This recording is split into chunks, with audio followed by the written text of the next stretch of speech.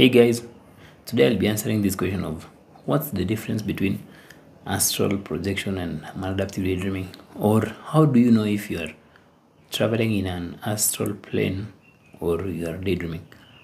Actually, astral projection is mostly a term used in spiritual settings where you have these out of body experiences. It's like you're experiencing the physical world from outside your body. It's like your consciousness has left your body and with that consciousness you are in a different plane, or you are in an astral plane. It's like you're communicating with the spirit world. It's mostly used in these spiritual settings.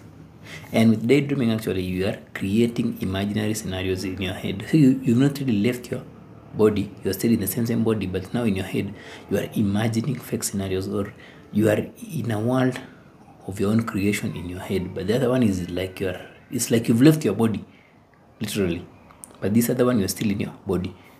So that's the difference. But as I've said, if you find yourself engaging in any of these activity in behaviors, I don't know if even if behavior is the right word, like engaging of any of these phenomena, as long as it's giving you distress, as long as it's causing distress in your life, it doesn't matter if you are in that spiritual plane or communicating with the spirit world, but as long as it's giving you distress when you come back to your body, or when you come back to reality in quotes, it simply means that there's something you have to address. So don't focus so much on finding distinctions or trying to ask if the thing you are experiencing is this or that, but instead focus on the distress you are experiencing when you are making those inquiries. Are you anxious? Are you stressed because you cannot go back to it?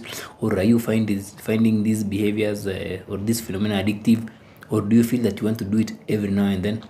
If you get to the point where you want to do this thing every now and then and you can't stop yourself from doing it, then it simply means that there is a problem, or there is something you are running away from, or there is something you are avoiding in your real life.